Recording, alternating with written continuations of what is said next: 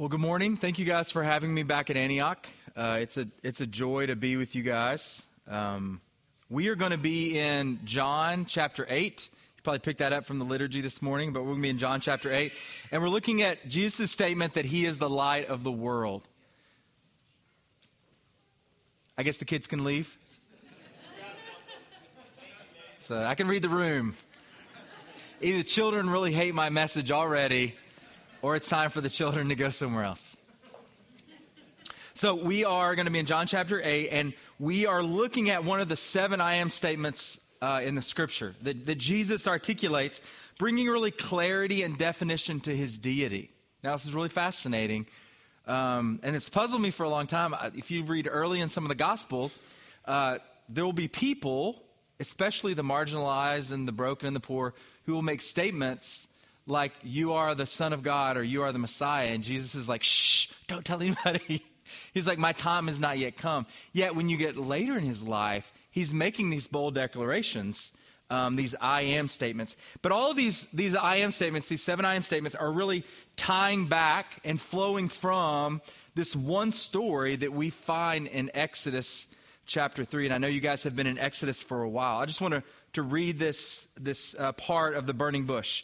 When Moses has a lot of self-doubt, when he wonders if he is the right person, you again think about his story and his experience. He's out in the wilderness as a shepherd. Here's what he says. Then Moses asked God, if I go to the Israelites and say to them, the God of your ancestors has sent me to you, and they ask me, what is his name? What shall I say to them? God replied to Moses, I am who I am. And this is what you are to say to the Israelites, I am has sent me to you. What God is declaring here, he's bringing definition to himself. The I am, right?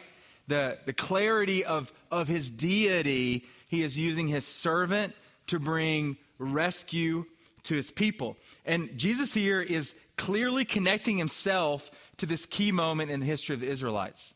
And if you would have been a Jew who would have been familiar with the Torah, it would have been a shaking experience. So let's stand for the reading of God's word. It's a really long passage we're going to read, one verse. So you got to bear with me. John chapter 8, verse 12.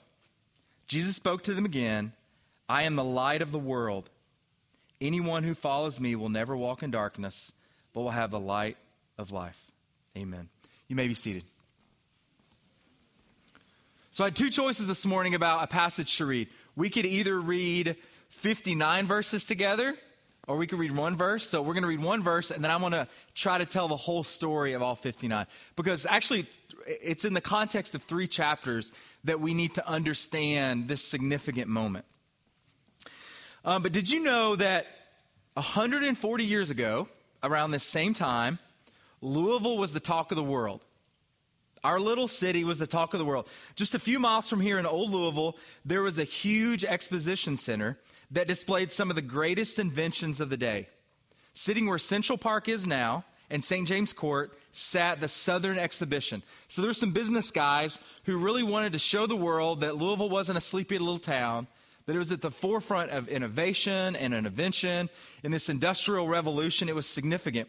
So they created this huge exposition. It was supposed to go for 100 days, and they showed some of the fanciest machines. They had a working farm, a 5-acre working farm. They did theater performances every day. They even had weekly fireworks. And it not only went for 100 days, but it went for 100 days for 5 years running. It's a significant thing that happened in the history of Louisville. But at the center of everything was this huge wooden building. In fact, it's still the largest all-wooden building ever built in America. So it sits where Central Park and St. James Court are. And inside was kind of the focus of the whole exposition. This building stretched over 13 acres, and the main attraction was the fact that the exposition remained open at night. So you could go in the evening, and there were still things happening. Now, remember the time. It was just a few years before this, Thomas Edison had invented the first light bulb that would actually function well. And you could find them around in small places, but for the most part, indoor lighting was not a thing. So they put 4,600 light bulbs in display in this building. It was the largest indoor lighting display in the world. In fact, there was more light emitting from this one building than the whole city of New York. So it's significant. Before this, Louisville was a dark place, but with Edison's invention, the city was as bright as any place in the world. And that's the tension that we're feeling in this passage. And in our own lives, just like this great building lit up our city, we are called to experience the light of Jesus and to shine it forth. But it's hard. It's hard. Someone stands up here, especially Antioch, who is known for being a sending church, both sending around the world, but sending across the city. If we're honest with ourselves, the tension of living the Christian life and being a light to the world is a difficult one.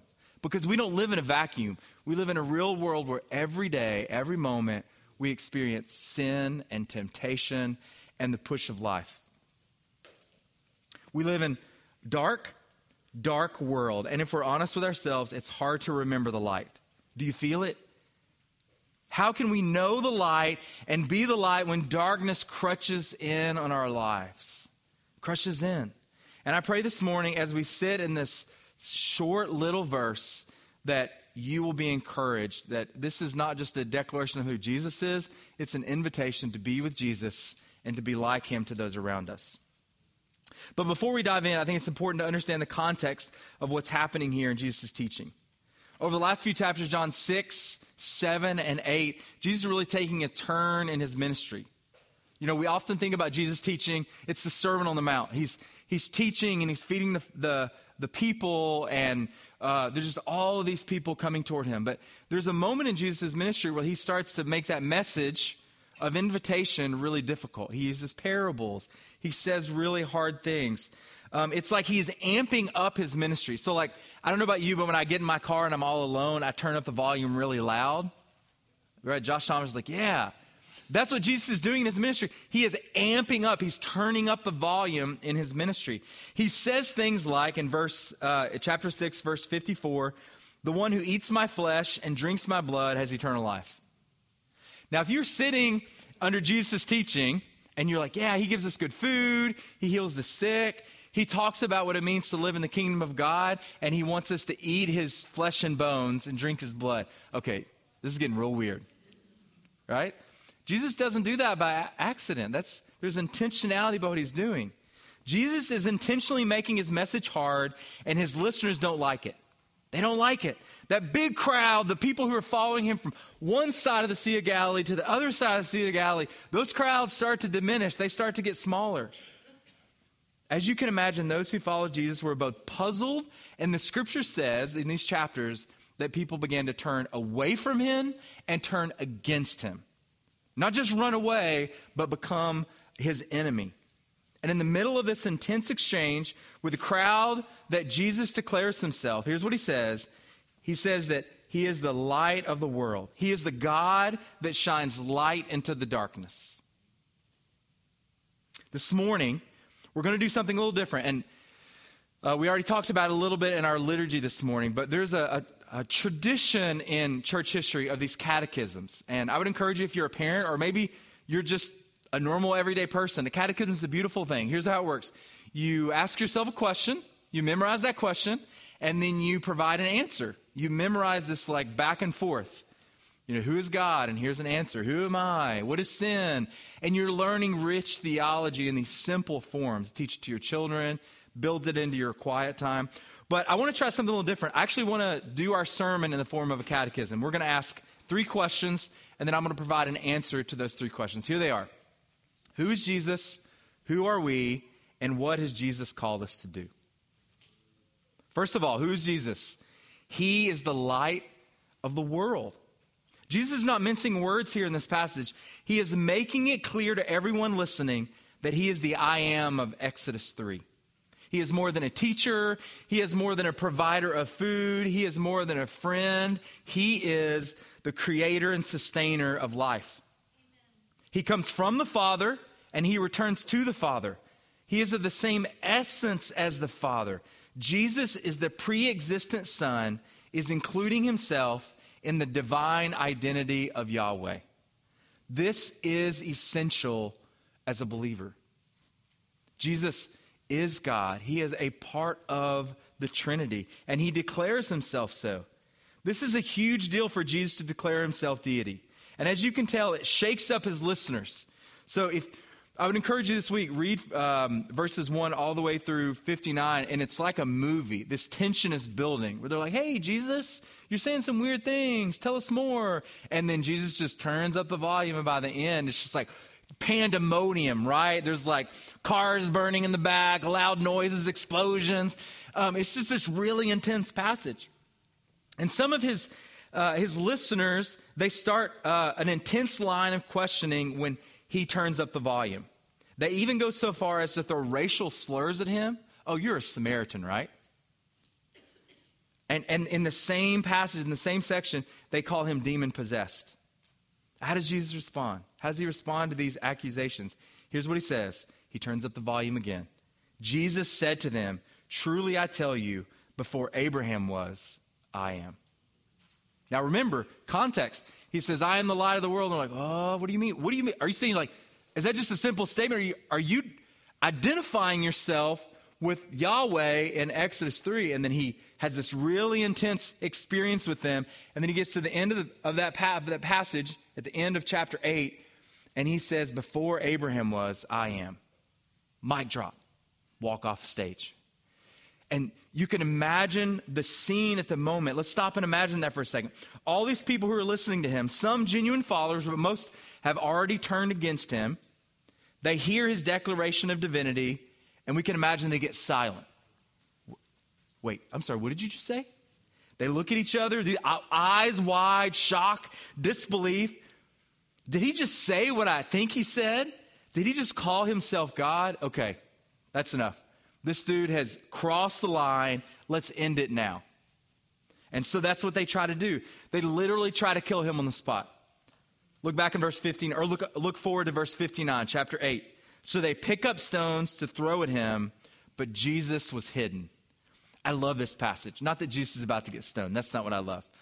But they get so intense, so on fire that they pick up stones. That's what you do when someone blasphemes. They go to stone him, and then he just disappears. Now, he's not hiding behind a tree. He's not hiding behind another person. This is a miraculous event that happens because Jesus' time had not yet come. So Jesus was hidden from them. This is at the most intense moment pre-crucifixion of Jesus' ministry. Jesus' claim of being God throws the crowd for a loop. It throws them into pandemonium. And so it should. These Jews who are seeking to follow God, they're seeking to understand, they're following this new teacher. They are overwhelmed with anger and confusion at the words of a man declaring himself to be God. And they should be thrown off by that, unless what he says is true. If it's true, and it is true, Jesus' divinity changes everything. It's significant. To be a follower of Jesus is to embrace, to claim, to hang on to the divinity of Jesus. Jesus both declares himself divine, and then he brings definition to his divinity, to who he is. He is the light that illuminates the world. So when he makes these I am statements, I am the bread of life, I am the door, I am the light of the world, he is bringing clarity to his Godhead, to his divinity. Now, it's important to know what's happening around this teaching, right? All scripture has context, but this is like a really important one. He's teaching, people are following him, and they're like, who is this dude? And they're starting to get angry. But where is this happening? This is all happening around a festival called the Feast of Tabernacles. Now, we don't have time to go into a lot of this, but the Feast of Tabernacles was one of the greatest celebrations of the Jewish people. And at the center of the celebration was a symbol of light. It's a symbol of light because the Feast of Tabernacles is really looking forward to the coming Messiah. And they use light as imagery to show and to anticipate this coming Messiah. There was 4 huge lamps that would have been lit at the temple court, and people would have celebrated under their light all night long. Men would have danced throughout the night. They would have held up their own torches, waving them as they danced. They sang songs and praises to God. The light from these celebrations would have been seen all over Jerusalem. And it's during this festival, the days of the festival, that Jesus says these things, that he says, I am the light of the world. They would have known what he's talking about. The light of the world, the light of the Feast of Tabernacles was pointing to the future Messiah. And it's during these days of celebration that Jesus says, I am that light.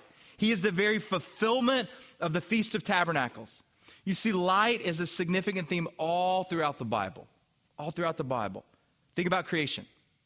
When God created light and it flooded into his new world, Genesis chapter 1. Or think about the Exodus, when God used a pillar of cloud by day and a pillar of fire by night. There was a light in the day and the night, and it guided his people all the way through the wilderness. It provided his presence and guidance to his people. Or think about David's declaration in the Psalms, Psalm 27. He declares God to be his light and his salvation. The Lord is my light and my salvation. Whom shall I fear? The Lord is the stronghold of my life. Whom should I dread? And we could go on and on about all the passages that use light to point to who God is. So when Jesus declares himself to be light, it's a significant moment. The Old Testament is full of these references. Jesus is declaring that he is the fulfillment of God's promises to his people. This building of intensity in his ministry. I am the light of the world. I'm the fulfillment of God's promises to you. But it's not just Jesus who's doing this. John does this in this book as well. He talks about Jesus being the light of the world. We'll look at chapter 1, the opening of the book. John writes, in him was life, and that life was the light of men. That light shines in the darkness, and yet the darkness did not overcome it. There was a man sent from God whose name was John. He was a witness to testify about the light, so that all might believe through him. He was not the light, but he came to testify about the light. The true light that gives light to everyone was coming into the world.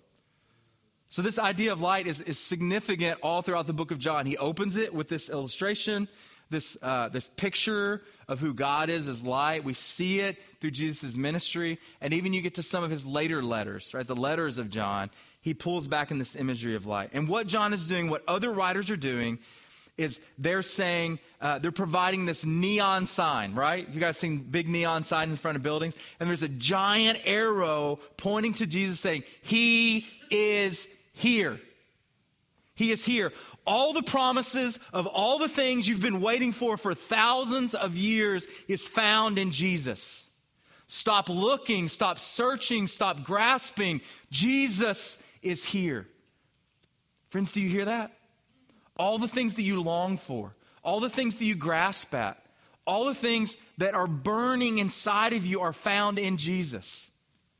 He is the hope of the world. He is the hope of your soul. But it begs the question, if Jesus is light, what does light do? Light illuminates the darkness.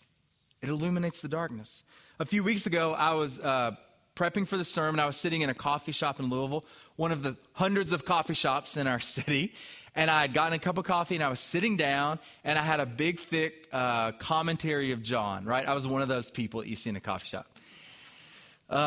So I sat down, there's a guy sitting across from me and he started chatting with me and he asked me what I was reading. Now, I don't know about you, sometimes these conversations make me nervous because they can go like sideways real fast. It's like, do you have a little name tag?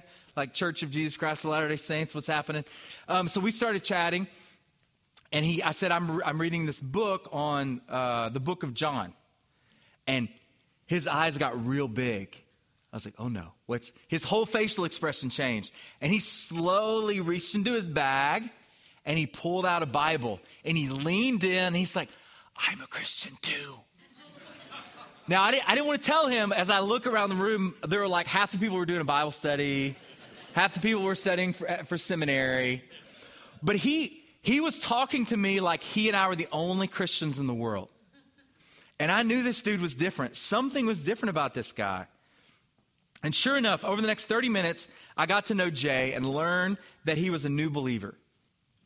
He had told me how he came to faith through a witness of a coworker. He called his friend and said, hey, I'm single. I'm living this like kind of like wild life looking for happiness. But when I think about getting married and having kids down the road, I want to be a good dad. I didn't have a good dad. I want to be a good, I want to experience that. How can I be a good dad? And his coworker's like, well, I can tell you how to be a good dad. So he transitions into the gospel. And on that phone call, Jay came to faith. He told me that now that he follows Jesus, he cries every day as he reads the Bible and learns more and more about his Savior. He said that before Jesus, he had the money, he had the girls, he had the success in business, everything he thought would bring him happiness. But in reality, they were empty and pitiful. Pitiful. He told me word for word, why do I need drugs or alcohol or the things of this world when I have Jesus? And he wasn't just saying that as a platitude. He like literally meant it. He came alive. It's funny. I preached this sermon at my home church here in Louisville. And after the service, I had two young guys in their early to mid-20s come up to me, and he's like, hey, that Jay you're talking about, is he this guy? Because Jay's not his real name. And it was the same guy. They're like, he did the same thing to me in a coffee shop, and I had walked away from Jesus, and now we meet and we study the Bible. And Jay's only been a believer for 10 months. And he warmed my heart, and he brought wayward believers back to faith. It's this crazy thing. And you see, Jay had been walking in darkness, and then the light of the gospel flooded in. Flooded in. It was like he was sitting in the darkest room, in the deepest pit, when someone flipped the lights on. Whoa. And that's the way he lived life. He was like, I can see Jesus and I can see myself. But more than anything else, I can see the cross. And he was evaluating all of life and his decisions and his friendships in reflection of the cross. The gospel illuminated his sin and his weak attempt at happiness and shined an even brighter light on Jesus.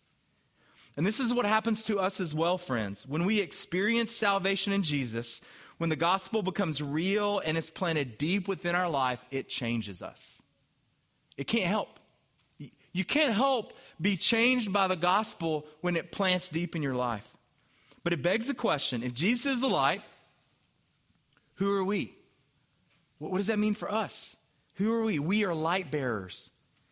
We receive the light and we bear it out to others. And that's exactly what's happening in my friend Jay's life.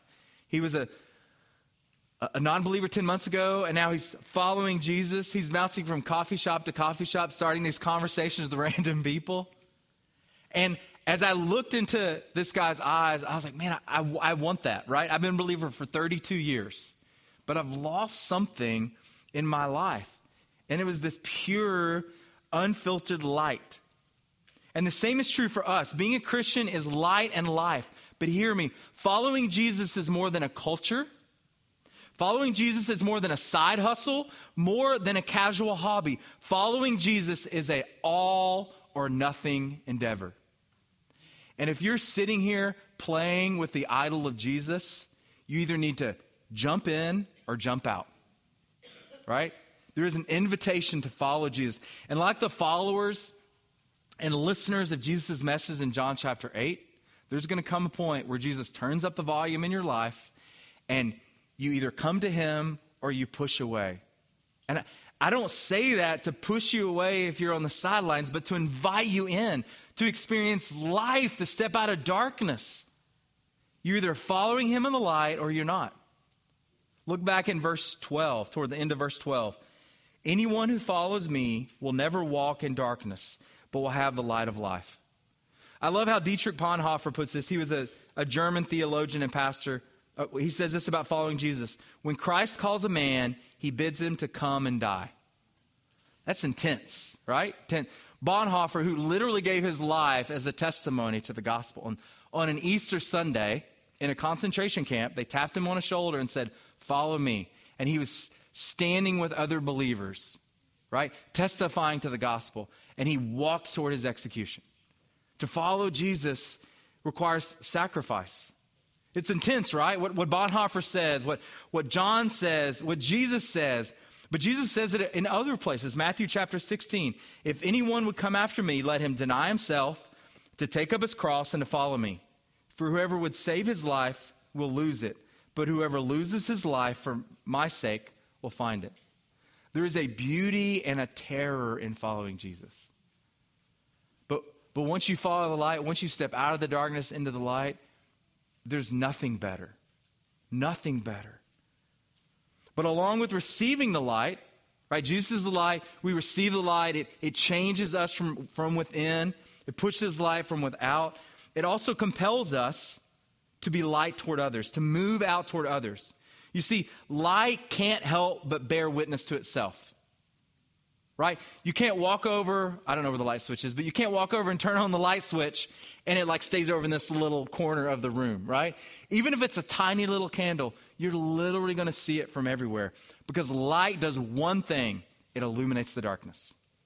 But it's not just like a candle, it's not just like a light bulb that Edison created. It's more like the moon, right? On a full moon, I take my kids will walk out and be like, Dad, look at the moon. And it's this perfect illustration.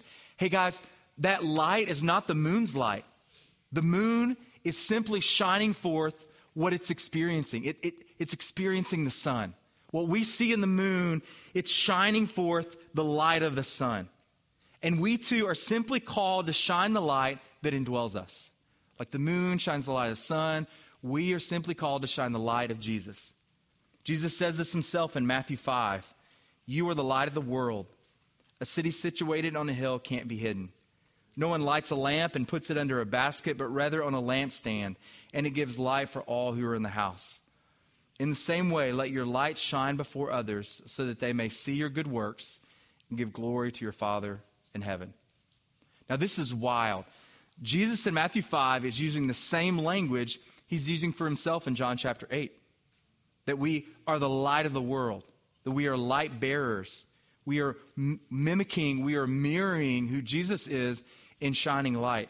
But the distinction is that Jesus himself is the radiant one, and we are simply displaying the light that Jesus has given us. This should be an encouragement, friends. This should be an encouragement of living on mission. Evangelism, living a missional lifestyle, opening your home to non-believers can be a terrifying thing. Maybe it's not for you, but I've been in ministry a long time. It is for the vast majority of people. But I want to simplify. Don't overcomplicate living a life on mission. Because making God known, it's not our clever speech. It's not how well spoken you are. It's not the fact that you know every answer to every question that every person asks of you. Being on mission for Jesus means shining light into the darkness. All Jesus is calling you to do is to shine his light to others. Our role in reaching people with the gospel is to open our mouths and declare what God has done for us. My favorite passage in all of Scripture is John chapter 4, because it's just like so rich and thick with who Jesus is and who he reaches and his ministry style, all this stuff. So Jesus is like walking through Samaria. He sits on this well. Jesus never does anything with that intentionality. This like rejected woman comes from a local village, and he engages with this Samaritan woman. And they have this conversation. She ends up coming to faith. She leaves her water jar. She runs to her village. And the scripture says, come meet a man who knows everything about me. And the village came and they believed. They believed because of that woman's testimony. Now that lady had been a believer for like 60 seconds, 5 minutes. She had not been to seminary. She had no theological training. What did she do? She simply went to people who had no knowledge of Jesus and said, hey, come meet this guy. Guys, that's all we have to do. That's all we have to do. Open your mouth, situate your life, invite people to experience what you have experienced. Will you know all the answers? No. Will you make mistakes? Absolutely.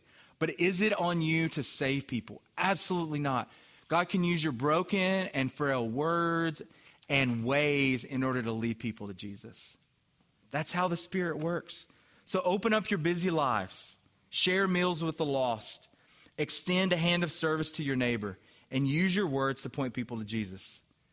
That if you're doing those things, if you're doing whatever you can to open up your busy life, live life with unbelievers, and declare what you know about Jesus and invite people to experience him, that's what it means to live on mission. Don't overcomplicate it. Just simply live a life that demonstrates and declares who Jesus is. When we do that, we are living a life of a light bearer. So if Jesus is the light of the world, and we've been made his light bearers, what has Jesus called us to do? So our third point of the catechism. What has Jesus called us to do? We are called to walk in the light. Walk in the light. Remember the context of this passage. The crowd had turned against Jesus. They had gone from being fanboys to an angry mob. Often this is true. When you have a fanboy, they can turn real quickly. And this is what Jesus was experiencing. The rest of John 8, this whole chapter, pushes in, and Jesus begins to engage with these hostile people. This back and forth dialogue. And what Jesus is doing is he's highlighting two ways of life. You see this theme in the scripture too. Think about Psalm chapter 1, right? What does it mean to be blessed? This blessed life. There's the life of those who are rooted by a river, and their fruit produces no matter what season. And then there's the wicked. They're like shaft. It's like when you throw up grain or rice and the husk is blown away by the wind. That's an Old Testament illustration to understand these two ways of life. Jesus gives multiple ways to understand these two ways of life throughout this passage. He says things like, he gives an example of life as a son and life as a slave. Eternal life and eternal death. Being a son of Abraham or being a son of the devil. Life in the light and life in the darkness. It's not just here, but we find this light and darkness pitted against each other all over Scripture. 1 John chapter 1. God is light and there is absolutely no darkness in him. If we say we have fellowship with him and yet we walk in darkness, we are lying and are not practicing the truth. If we walk in the light as he himself is in the light, we have fellowship with one another, and the blood of Jesus, his son, cleanses us from all sin. Light, dark, slave, son. There are these two ways of life. The broad gate, or the broad road and the narrow gate. There's this invitation to experience Jesus the way he was intended to be experienced, to walk with Jesus in the light. And Jesus is calling us in this passage to know him, to follow him, and to walk in his light. No matter how hard the message of the gospel is, and if you know the message of the gospel, it is a hard message to follow. Or no matter what life throws at you, and life will throw a lot, especially as a Christian. No matter what the evil one tempts us with, and he will tempt us with a lot, our only hope in this life is to walk in the light with Jesus. Hear me, friends. There is no other way, there is no other method, there is no other self-help, there is no other path that you can follow that will experience the light and life that is found in Jesus. Or as the Mandalorian says, this is the way. This is the way. But beware, you can't be a light bearer and walk in darkness. Light and darkness do not cohabitate. Did you know that? You can't be in the light and cuddle up to darkness. To follow the Savior is to turn from the dark, we call this repentance, and to walk in the light. Now, this does not mean that we never sin. We don't believe in some sort of perfectionism here. This does not mean some other twisted version of that theology. But it does mean that Christians do not live a lifestyle of sin. We will constantly struggle with sin until we see Jesus face to face. But we do not live a lifestyle of owning and embracing and pursuing sin. Hear me. Kill the sin in your life. Kill the sin in your life. No matter how difficult that is, it is a beautiful thing to experience. Step out of the darkness and walk in the light. But what does that mean? What does it mean to walk in the light? I want to give you 3 points of application this morning. And these are things for you to consider in your own life. First of all, we are able to walk in the light because he walked in the light. That's the gospel. That's a summation of the gospel. We can walk in the light. How? Because Jesus was crucified, right, defeating death, and then he resurrected, giving us life eternal. We experience the kingdom of God both forever and ever in that day to come, but also right now. We can experience victory and hope over sin.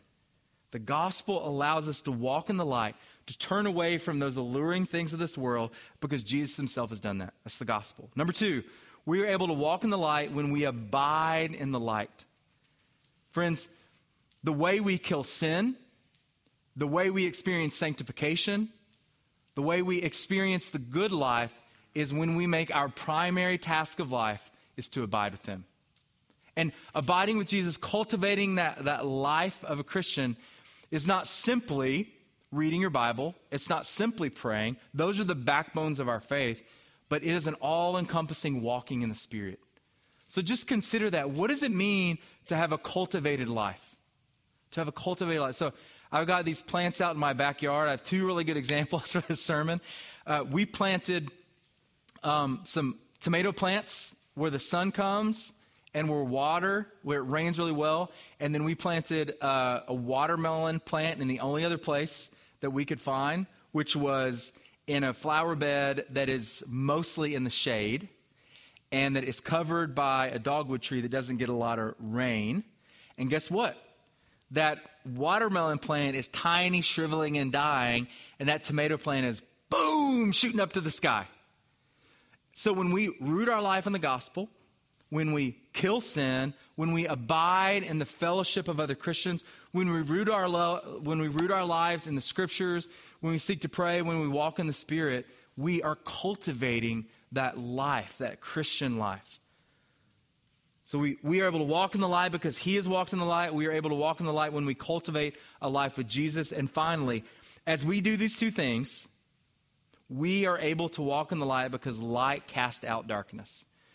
The gospel being true and us believing in the gospel and creating a cultivated life allows us to live a life of repentance and faith, turning away from sin, turning away from darkness, and embracing the light. I'm not saying that as if it's an easy thing. It's as simple as like, hey, just walk away from darkness and into the light. It is a moment-by-moment choice to live in the light. But it's a beautiful life of repentance and sanctification that we get to experience in Jesus. And here's the best thing. The best thing about this whole message and then this invitation to live your life in the light. As you and I seek to walk in the light, as we abide in Jesus, as we kill the sin in our life, as we shine this light out to others, God is doing something for us that is so great, so amazing, it's hard for us to even imagine. And this is what I would say, as the church, not just your church, the church as a whole, we sell ourselves short when we get so focused on the here and now that we fail to set our eyes on the place and the days that are coming. But I love what John writes here in the book of Revelation about our coming reality. Chapter 21, verse 23, he says, "The city does not need the sun nor the moon to shine on it because the glory of God illuminates it. And its lamp is the Lamb. The nations will walk by its light, and the kings of the earth will bring their glory into it. Its gates will never close by day because it will never be night there. They will bring the glory and honor of the nations into it. Nothing unclean will ever enter it, nor anyone who does what is detestable or false, but only those written in the Lamb's book of life." Friends, when life kicks you in the mouth, when the voice of the darkness is loud and walking in the light is hard, remember, there is a day coming when suffering is no more, when death is done, and when our new home doesn't need a lamp or a light switch or even a sun in the sky, because the Lamb of God, the King of the universe, will illuminate our world forever. Friends, you want hope? Don't think about today. Don't think about tomorrow. Think about the day that is coming, where when we look up into the sky, day or night, the Lamb of God illuminates our world. The pain and the suffering you experience, it's but a moment. I know it's not a moment. I know it lasts years and years. But when we step back in all of eternity, our suffering and our shame and our pain and our limitations and our broken body, all of those are but a moment. And eternity reflected back at us is a light shining bright for all of us to see, all of us to experience. There is a day coming that all will be made right. And the light is coming. The light is here. Jesus is with you. Walk in the light. And when Jesus ascended up into heaven, before he did that, before this great light shined into the sky, he gave us a reminder of what it means to experience the light and to be light. And this is how Jesus works, right? He gives us these metaphors and these pictures. I am the bread of life. I am the door. I am the light of the world. And he literally, on the night that he was betrayed, one of his last gifts to his disciples, he takes a loaf of bread, this physical bread that they were actually eating a meal, and he says, I am like this bread, this physical bread, right? The bread of life. And as often as you gather together, you should eat this meal. What is he saying? He's like, my body is broken for you. In just hours and just days, they would see their crucified Lord. They would see and experience what it meant. His body broken. As often as you gather together, break this physical bread and remember me. In the same way, take this cup of the new covenant or the new promise, the New Testament. Drink this. This represents my blood, and remember my sacrifice. This is a tangible, physical picture of what Jesus has done for you. And he invites us as the church, come and eat and remember. Remember Jesus' life and his death and his resurrection. And this is a family meal. This is for those who have experienced light, who are walking the light. If you've never placed your life in Jesus, or if you have questions about your faith, this meal is not for you. Grab a believer, grab a pastor, talk with them, understand what it means to walk with Jesus, and come and take this next week with us. But for those who do follow Jesus, if you're a family, this is something to come, to eat, and to experience. Let's do that now. Father, we are so grateful for your love and your goodness in our life, that when we were in eternal darkness, you flipped that switch of your life, death, and resurrection, and light flooded in. Jesus, in our temporal, limited state, help us to understand what it means to be light, to follow the light, and to step out of the darkness. May you bring the hope of the gospel into our lives, Jesus. May you change us. May this be a church that reflects the light of the life into this community. For those who are experiencing the temptation and the struggle of sin, release us and give us hope for the future, Jesus. May communion remind us of the goodness that you have given to us in your body and in your blood. It's in your name I pray. Amen.